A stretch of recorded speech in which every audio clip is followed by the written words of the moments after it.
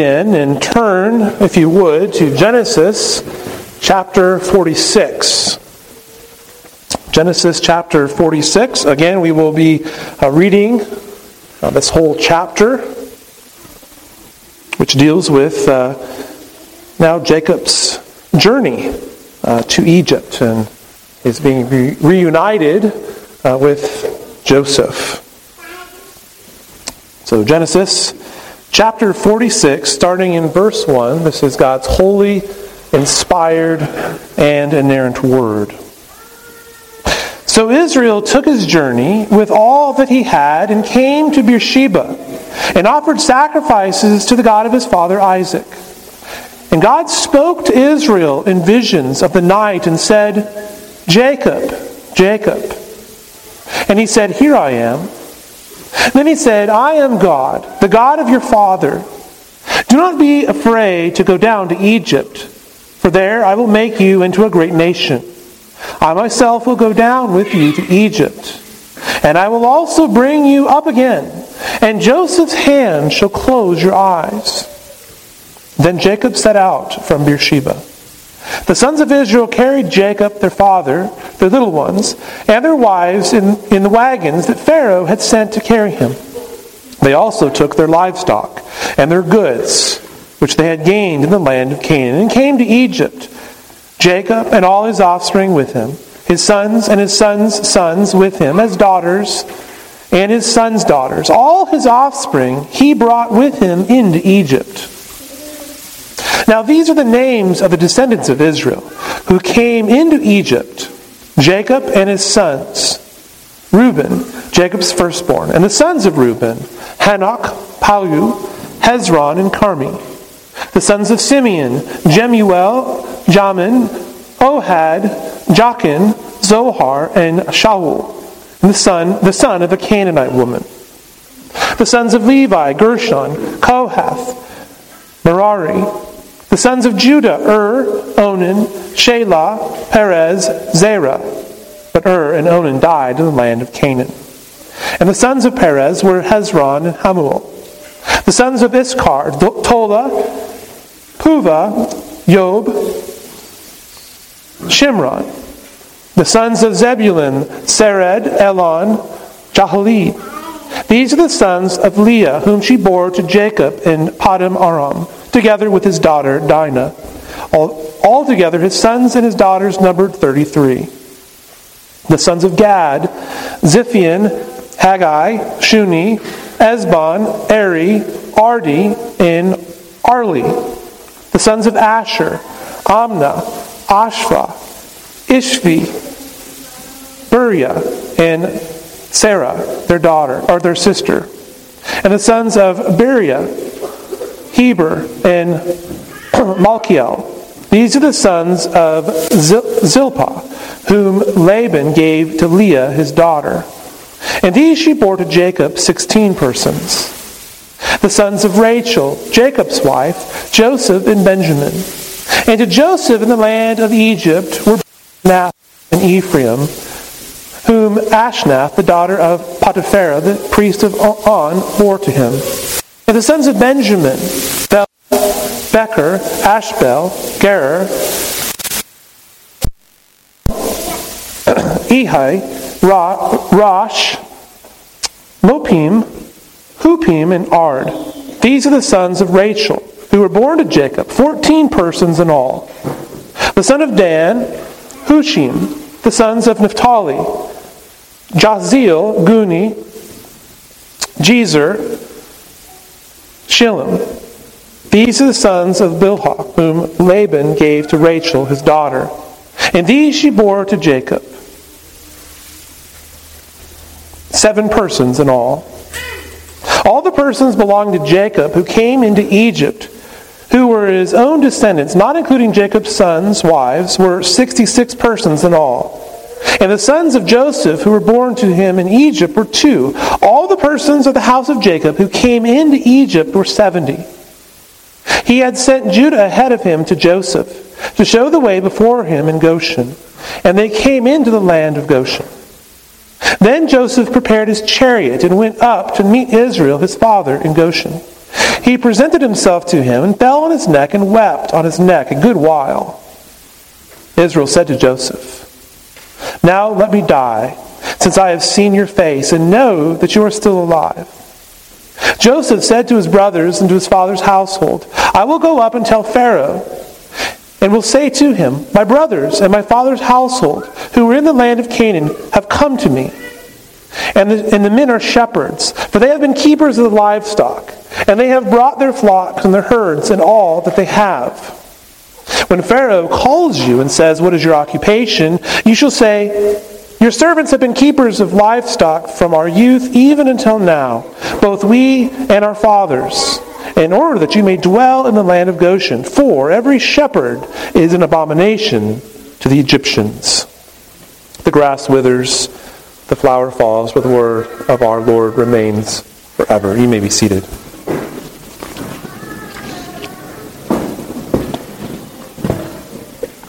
Let's pray together. Father in heaven, we thank you for this reading of your word. We pray, Father, now for the preaching of your word. We pray that you would be with this, your servant. We pray that you would help us to have ears to hear. We ask, O God, that we may learn and apply your truth into our lives. We ask all this in Jesus' name. Amen. One of the very important themes that is found in the Scriptures is that of kingdom. The kingdom of God. The kingdom of heaven. The Lord Jesus Christ proclaimed the good news of the kingdom. He taught in parables. He telling his disciples the secrets of the kingdom was to be given to them, but to the others it was given in parables, so that seeing they may not see, and hearing they may not understand. The Apostle Paul warned of sins which would result in those not inheriting the kingdom. We are told that we have been called by God, that we will inherit the kingdom. In Christ, you and I have been made worthy of the kingdom. And God judges those who afflict his kingdom people. Now, the Greek and Hebrew terms, which are translated for us kingdom, they show up in both the Old and New Testaments. They have a variety of meanings and usages. Johannes Vos, in his book, The Kingdom of God and the Church, said that both the Greek and Hebrew words used, like the English word, which correspond, can designate the same concept, but from differing viewpoints. For example, a kingdom may describe something that is abstract, such as kingship, or rule which is exercised by a king. They also may describe something more concrete, such as a place or a territory which is being ruled. A kingdom, then, can be the sum total of the subjects, possessions being ruled, which include whatever rights and privileges and advantages which are being enjoyed. And so as Christians, you and I are members of a spiritual kingdom, under the headship of and rule of Christ.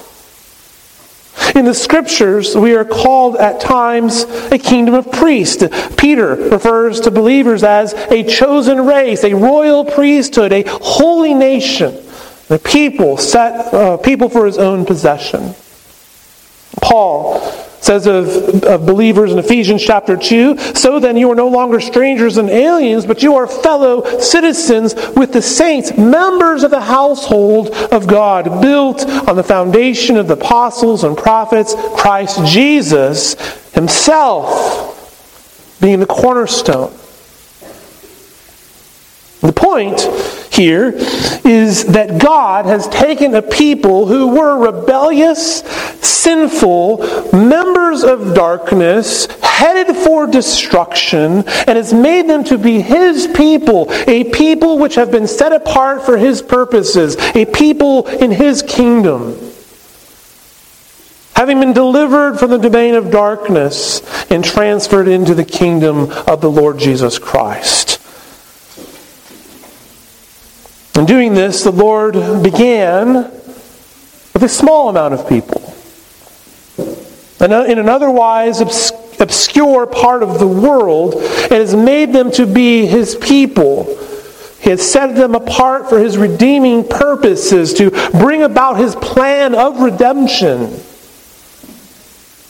And to put a finer point on this, God started with one. With Abraham, as he was called out of Ur. The people who God has called and blessed and promised great covenant promises had grown, would flourish, and in time would become a large people. A people who will on the last day be a gathering of multitude upon multitudes, numbers which cannot be counted. And that people was a people not because of their ethnicity, but because of faith. A gift from God. And so what we are looking at today in our present text is again the providence of God, which brought forth what is in some respects the seed kernel of that spiritual kingdom. A small group of people, a family of 70 persons with Jacob as the patriarchal head. And bringing them down to Egypt, the Lord was going to grow this chosen kingdom people within the borders of an earthly kingdom, which would demonstrate that His purposes was not to establish merely another earthly kingdom or nation, but to bring to fruition a spiritual people who would be His own possession. A people who would be used to impact the whole of the world through the gospel, to the offspring, the promised one who would come, namely the Lord Jesus Christ. And so God has prepared His people to migrate for a season of time out of the land of Canaan, that promised land, into the land of Goshen in Egypt. And He had accomplished this through a variety of circumstances. We have seen these throughout our study in Genesis, the slavery and imprisonment of Joseph, and then the famine which would come. And the sons of Israel would not return to Canaan and inherit the land for some time to come, because, as God had told Abraham earlier in chapter 15, the iniquity of the Amorites is not yet complete. And so God was preserving and governing His people by His hand of providence, bringing about His promises, establishing them as His spiritual kingdom, which would one day become global and universal and complete in the new heavens and new earth. And so, with Jacob's pronouncement, which we looked at last week, at the end of chapter 45, it is enough. Joseph, my son, is still alive.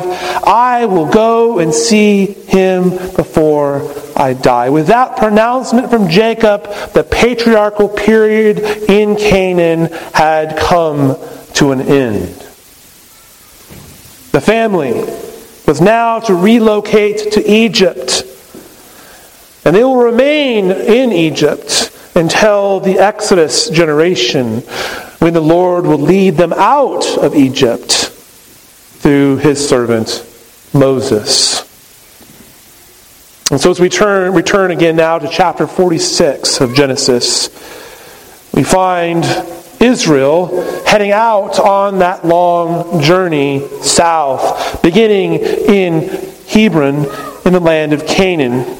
And this is about 20 miles northeast of Beersheba. Now, Beersheba is where Israel will stop, and he will offer sacrifices to the Lord. And really, Beersheba is the end of the promised land. This is the furthest south one can get before you depart from Canaan, and was at one time the principal settlement of Jacob's father, Isaac.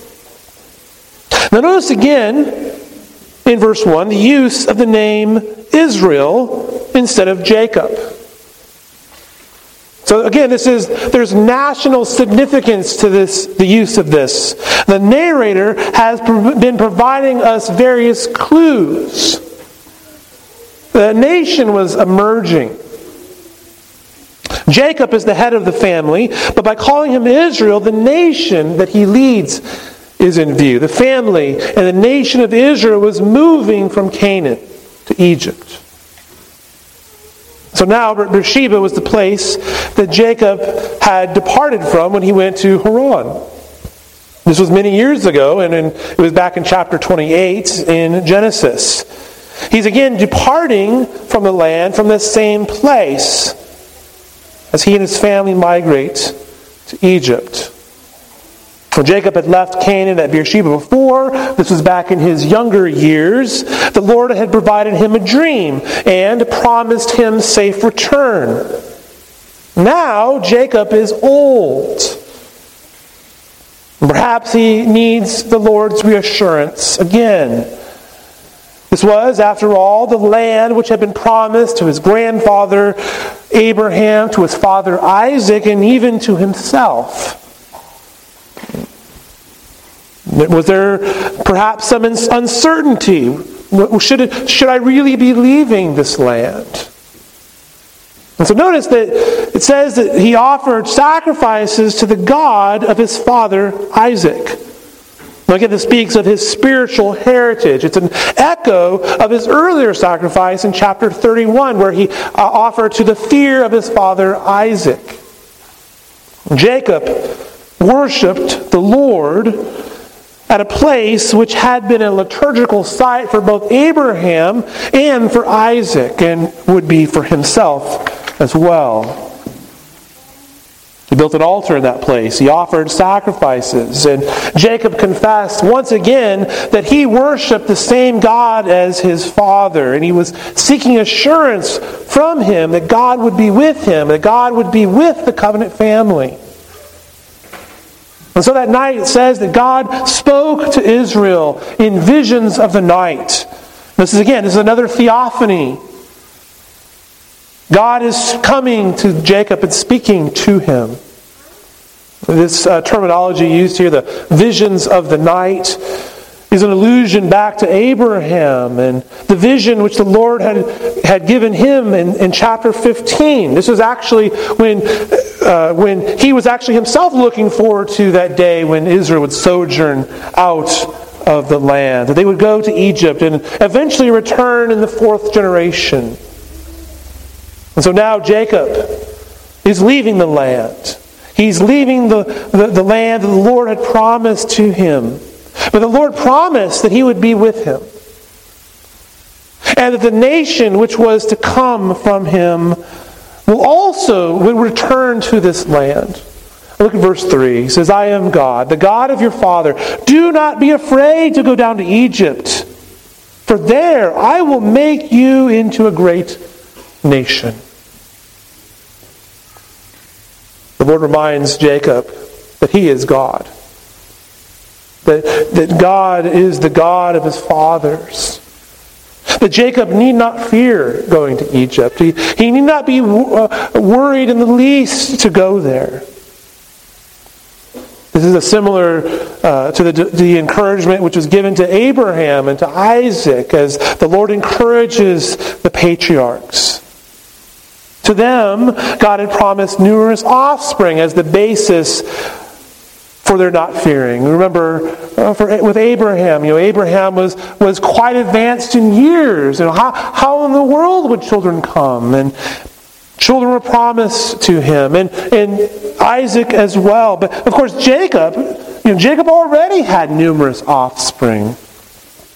Here the basis of encouragement is not more offspring, but that those offspring would be formed into a great nation, that there would be an expansion of offspring. And the promises being made to Jacob then revolved around the theme of nationhood. Not only would there be many children, but those many children would form a great nation. And so the 70 or so who go down to Egypt, who are listed later in the text, will form the nucleus of that promised nation. And so as they go down, they would not go alone. God would be with them. The Lord was not sending them away from Himself. He was going with them. He would go before them. He would be close to them. The Lord would guide them and protect them. So Jacob had nothing to worry about. Of course, this did not mean that they would avoid any suffering. The Lord being with them didn't mean that they would not suffer. Far from that, we know that the nation will suffer in Egypt. And the Lord's presence in our lives does not mean that you and I will be free from pain and suffering. But it does mean that He will care and provide for His people. The Lord, even as you suffer, the Lord has not abandoned you. And so the people of God will go to Egypt, but they will not remain there forever, for the Lord will also bring them back. They will experience great hardship. They will suffer. Nevertheless, God will lead the people back to the land of promise. And Jacob himself will not return alive. Verse 4, I myself will go down with you to Egypt, and I will also bring you up again, and Joseph's hand shall close your eyes. Joseph, his beloved and long-lost son, will be with him at his deathbed. Joseph will close the old man's eyes at his death, which means, of course, that Joseph is indeed still alive. And Jacob will be reunited with him. And he will spend the rest of his days with his son. If there had been any lingering doubt concerning the story of his other sons, this was removed by the Lord's vision. However, Jacob's return to the land will be after his death. His bones will be carried back to Canaan. And so we see that Jacob then arose. He sets out for Beersheba. Now the Hebrew here expresses a quick and decisive action. It's not as easy to see that in English, but the way that this is constructed, he's decisive, it's quick. He got his vision. The Lord has spoken, I'm going. He has been reassured. He will be obedient to what the Lord has told him. Notice the description of his departure with the wagons and the family. It's not provided until chapter 5. They go down to Beersheba. He offers sacrifices. He hears from the Lord. And now we see all the provisions being listed. It's almost like, well, we're going to go, but we're not yet sure. The Lord reassures him. Perhaps Jacob was given all he needed for his final decision. And here, too, we read that his sons carried him along with their little ones and their wives in the wagons which were provided by Pharaoh. So again, the narrator gives credit to Pharaoh for the generous provision of the wagons. And the use of wagons was unusual for travel. And so the permanence of the migration is in view. What is also implied here is that Jacob is old and weak. He is dependent on God's provision and protection. Also, you'll notice redundancies in verses 5 through 7. These highlight that it is the entirety of the household of Jacob which migrate to Egypt. All of their livestock, all of the goods which they had gained in the land of Canaan. They brought all of this, despite the fact that Pharaoh had told them that they didn't need to bring anything. They still brought all of those things. They brought all of those possessions, probably so as not to presume on the great king's hospitality. Notice also in verse 5 that it presents the sons of Israel as taking their father to Egypt. It says that they carried their father and their wives and their children. That they brought Jacob. to Egypt. But then look at verses 6 and 7, and it presents Jacob as having brought his sons down to Egypt along with their whole families. Now the redundancy and differing focus suggests that in a sense both of these things are true. It's both true to say that Jacob was brought down by his sons, and also that Jacob brought his sons down. Verse 5 presents the practical reality. Jacob is old. He's in a weakened state. But verses 6 and 7 represent the social order of things. Jacob is still the patriarch. No matter how old and bent over and weakened, he is still the patriarch. He is the leader of the covenant family. He's the leader of the covenant nation.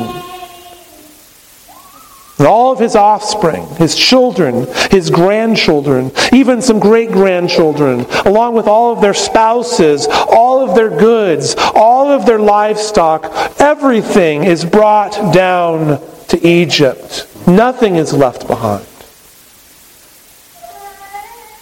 And so now here in the heart of the narrative, Moses begins to provide a list. This is the names of all those who made the trek to Egypt. That is to say, the descendants of Israel, the sons of Israel. And what this genealogy demonstrates, once again, is the fulfillment of God's promises. The promise made to the patriarchs, to Abraham, Isaac, and to Jacob, that they would have many offsprings. Here they are listed for us. Now, if we recall the promise made to Abraham, the fact that the family is now relocating to Egypt may seem a bit disturbing, because they were in the land of promise, and now they're leaving the land of promise. But the previous theophany answers that objection, doesn't it?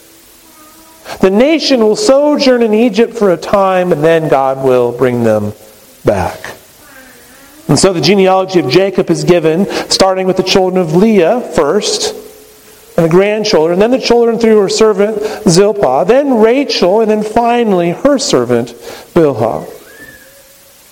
Now, again, notice the use of the sons of Israel in verse 8. Again, the promise of nationhood is being fulfilled in embryonic form. And this genealogy gives the 12 sons of Israel and their sons, which make up the seed which is being planted in Egypt and will grow and flourish into a nation there. And so Reuben, Jacob's firstborn, we see has 4 sons. Now, these descendants are the same ones that are listed in Exodus chapter 6, Numbers 26, 1 Chronicles chapter 5. And each of these sons produces a clan, with the most notable and infamous being the rebels, Dathan and Abiram, the sons of Palu, who had joined the company of Korah in the rebellion in the wilderness, the rebellion against Moses and Aaron. You might remember, they got swallowed up. The earth opened up and swallowed them up. These would be the most well-known of some of the descendants. Next we see Simeon has 6 sons. We see also that one of those sons was from a Canaanite woman. Each of these sons produced clans. With the exception of Ohad, his name is absent from the list in Numbers and 1 Chronicles. And there may be a couple of reasons why that's a possibility. It could be, first of all, there's no clan which bore his name, and so he's just sort of unimportant. His family may have been absorbed into another clan. But it's also worth pointing out that his name, Ohad's name, is absent in the Septuagint. That's the Greek translation of the Old Testament. Which may mean that his name should not have been in this list to begin with. It's hard to know for sure, though. Simeon, though it can be noted, like Judah, had followed the objectionable practice of marrying a Canaanite woman. Next, in verse 11, we see Levi had 3 sons, and these 3 sons make up the Levitical families of Israel who cared for the sanctuary. Gershon produced 2 clans. Kohath produced 4. And this is the family from which Moses and Aaron came from. In fact, Kohath was Moses and Aaron's grandfather. Next we see Judah, who had 5 sons, 3 by his Canaanite wife, and 2 by his daughter-in-law, Tamar. Well, it's noted in the text that 2 of the sons, Ur and Onan, died in the land of Canaan, which again reminds us of their ignoble deaths, leaving no clans. But even though they had previously died, they're still listed as a part of those who made the trek to Egypt. Shelah, the third-born son, who had been withheld from Tamar, had 5 sons. And then there's other sons, Perez and Zerah, they also produce clans. One infamous descendant of Zerah is Achan. Remember Achan, he's the one who had taken some of the devoted things, the things that were devoted for destruction. He had taken them after the destruction of Jericho in Joshua chapter 7. And he was stoned and buried in a great heap. It seems like all the fun examples are all the infamous ones, right? But they're all there. You can trace the whole family lineages. Significantly, the sons of Perez are mentioned as well, Hezron and Hamuel. From Hezron came important clans, but most notably comes the line of King David and the Lord Jesus Christ. Issachar, we see, fathered 4 sons, and from them came clans. And the sons of Tola contributed warriors in the days of David. In 1 Chronicles chapter 7, there were 22,600 mighty warriors that came from that clan. Zebulun also had 3 sons. They held clans as well. This section then ends in a summary in verse 15, identifying this group of offspring as the sons of Leah. These are the sons of Leah, whom she bore to Jacob and Paddan Aram, together with his daughter Dinah. Altogether, his sons and daughters numbered 33. 33, you'll note, is the largest number of descendants in the genealogical list. This list includes 6 sons, 25 grandsons, 2 great-grandsons, and 1 daughter. Dinah, you will note, is one of only 2 daughters who are listed in the genealogy. Her mention brings to mind the difficulties which Jacob had in the land.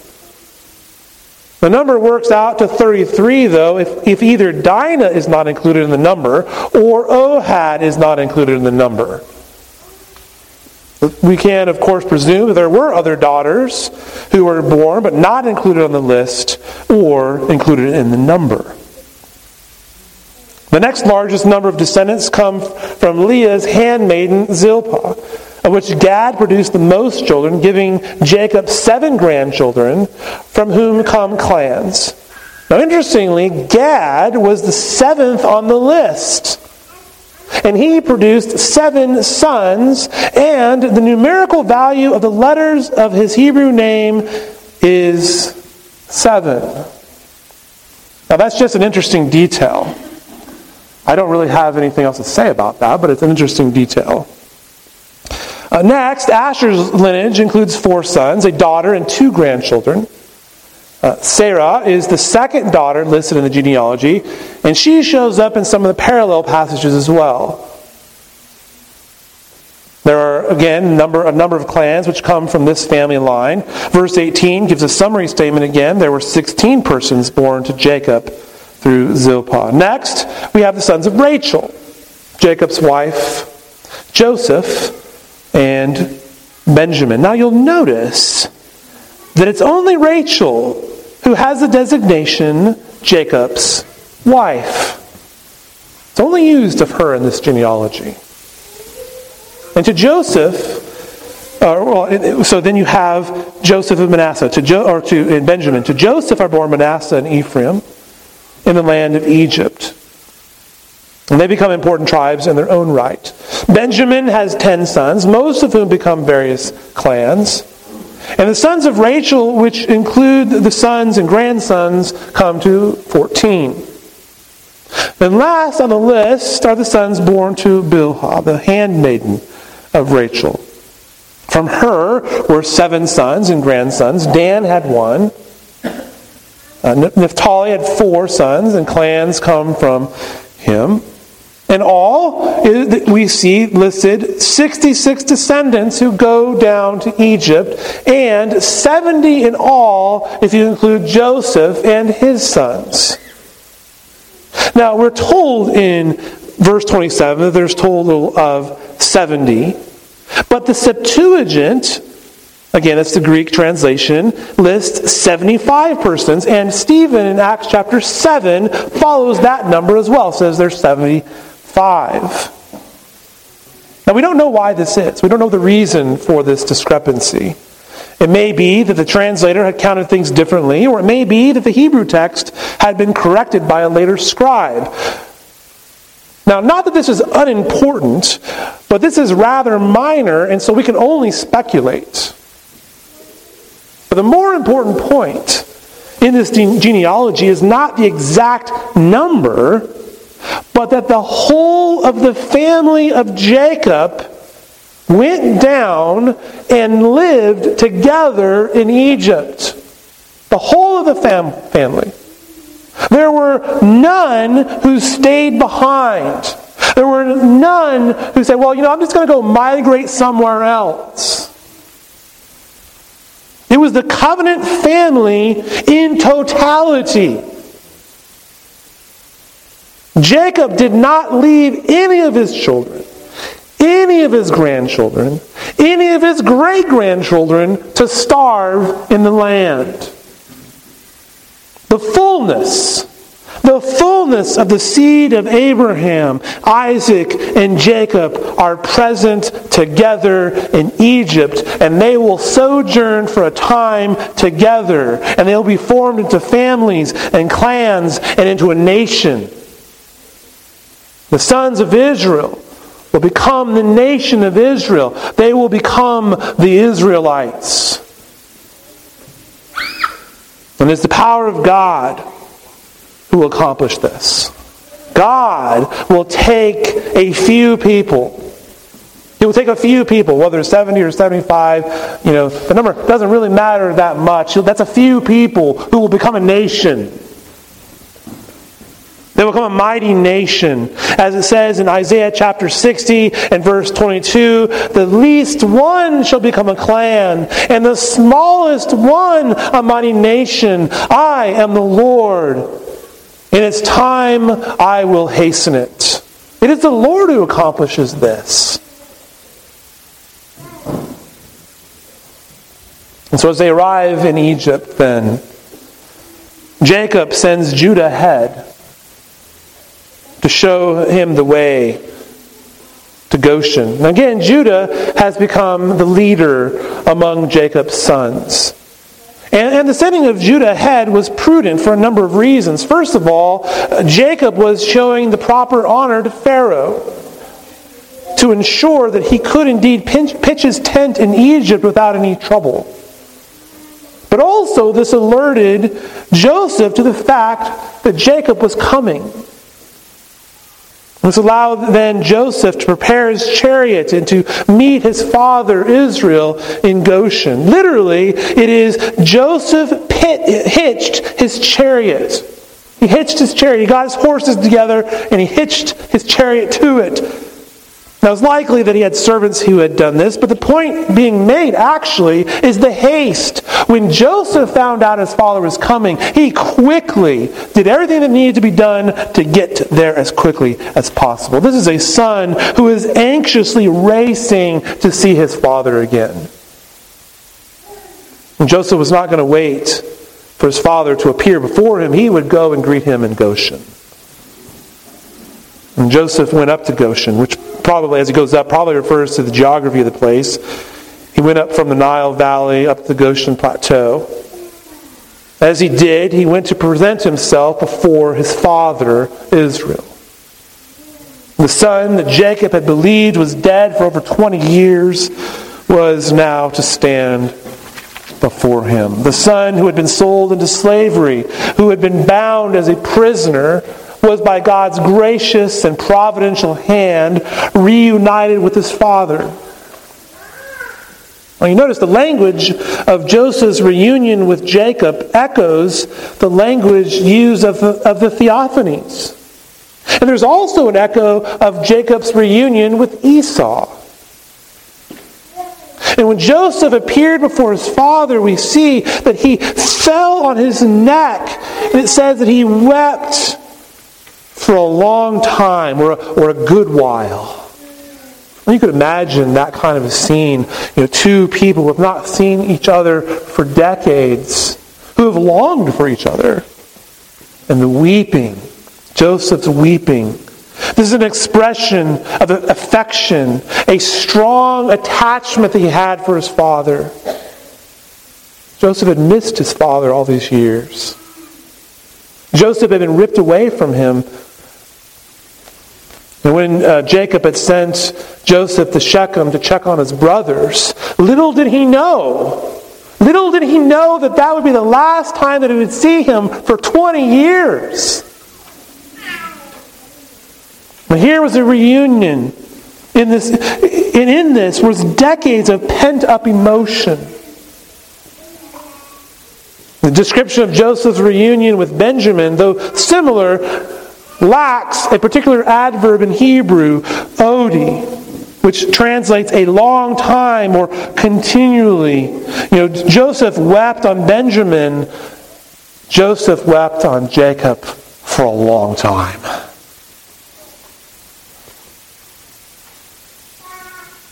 He clung to his father. This was an excessive amount of weeping. Matthew Henry, in his commentaries, put it this way: his brother Benjamin was dear, but his father Jacob must be dearer. Jacob does not seem, though, to reciprocate with equal passion. At least the text doesn't indicate that to us. Perhaps the old man had no more tears left to shed after 20 years of grief. Here, though, he is satisfied with the meeting. And so Israel says to Joseph, his son, verse 30, "Now let me die, since I have seen your face and know that you are still alive." Jacob had lived for years and years with grief. Then, when he found out that Joseph was still alive, his whole reason to continue to live was so that he could see his son again. And now he had fulfilled that desire. And all the dreams and all of the visions from God had been realized. And so, in one sense, Jacob is, I'm ready to die. Not that he desired death, but rather he's satisfied. Jacob is satisfied. He has seen his son. He had at one time been afraid that his hoary head would go down to Sheol in sorrow. Now he's ready to depart in peace, having seen his son's face and knowing Joseph lived. Once the family also arrives, verse 31, Joseph tells his brothers that he's going to go to Pharaoh. He's going to let Pharaoh know that they're here. Well, Joseph was a wise and prudent administrator. He wanted to make sure that Pharaoh knew that his family had come into the land and ensured that it is from Pharaoh that the directive would come of where they could settle. He was to inform the king of their occupation as shepherds, and he instructed his family on what to say if they were called upon by Pharaoh. They were to tell Pharaoh that they were keepers of livestock and had been since their youth. In other words, we're not looking for other work. We have no aims at seeking power. We have no ambitions in Egypt. And there's no conspiracy to cover anything up. The brothers readily admitted that they were shepherds and keepers of livestock. They had a small herd of cattle and sheep. They had brought that along with them. And of course, having all that necessitated the fact that they would need a large amount of land to graze on and to water. This is particularly important since this was a rather arid land, and there was an active famine, which was probably the result of a drought. The reason, though, for strategically informing Pharaoh of the family's occupation is so that Pharaoh would more readily give them the land of Goshen. As it's explained in the text, shepherds were an abomination to Egyptians. In other words, Joseph wanted Pharaoh to say, "Oh, yeah, why don't you know what, you guys should go to Goshen. We don't want you around us." He wanted Pharaoh to make that decision. He wanted the Egyptians themselves to segregate the Israelites away from themselves. Now, it's not because the Egyptians didn't keep animals. They did. But the Egyptians found the practices of other nations to be loathsome. And so if Jacob and his family settle in Goshen, they would be away from them and no threat to Egypt. And as it turns out, this was to the benefit of Israel. This was exactly what was to happen by God's hand of providence. Israel was to be protected from Egypt in the land of Goshen. They would be able to avoid the mixing of mainstream Egyptian life.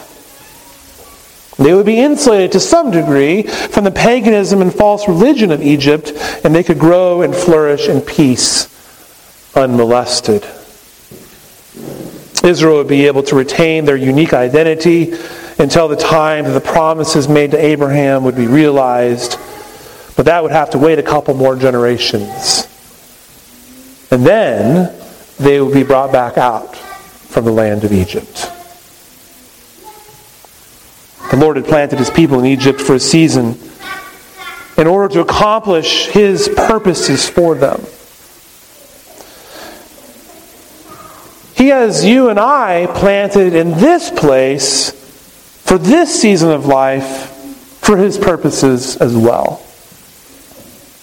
Now, we might not always understand God's purposes. We might not always ever know what God's purposes are. This is what we would call part of God's secret will. But we can know that by His hand, He is accomplishing His will.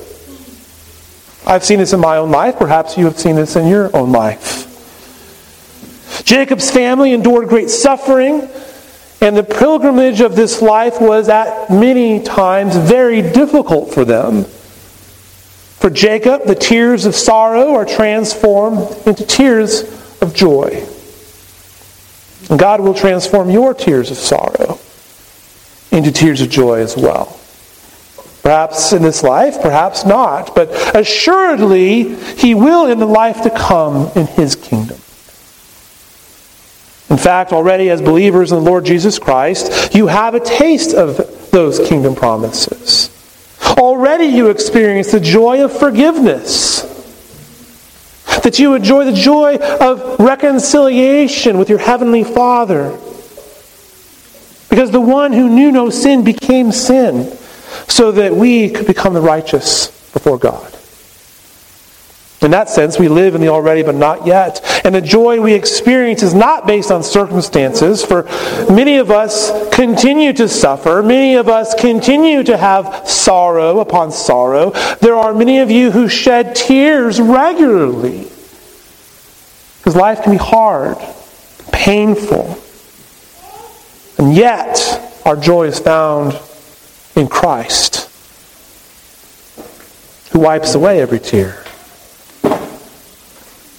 Our joy is found in our Savior. And these promises of God then are not just empty promises or exclusively future promises, but neither are they merely temporal in nature. If you are a Christian, if you are trusting and resting in the finished work of the Lord Jesus Christ, then you are a son and an heir of the kingdom of God.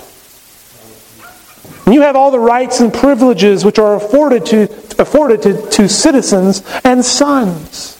You belong to the Lord. You are His. And you're in His hands. In His loving, caring hands. And so, beloved congregation of the Lord Jesus Christ, rest in your Savior. Take great delight in Him. Be sure of this. He who has begun a good work in you will bring it to completion at the day of the Lord Jesus Christ. The Lord has promised by faith to forgive you, to transform you, and that work will be complete, and you will be brought into the kingdom. So be encouraged and take comfort in that. Let's pray together. Gracious Father in heaven, we thank you for your promises.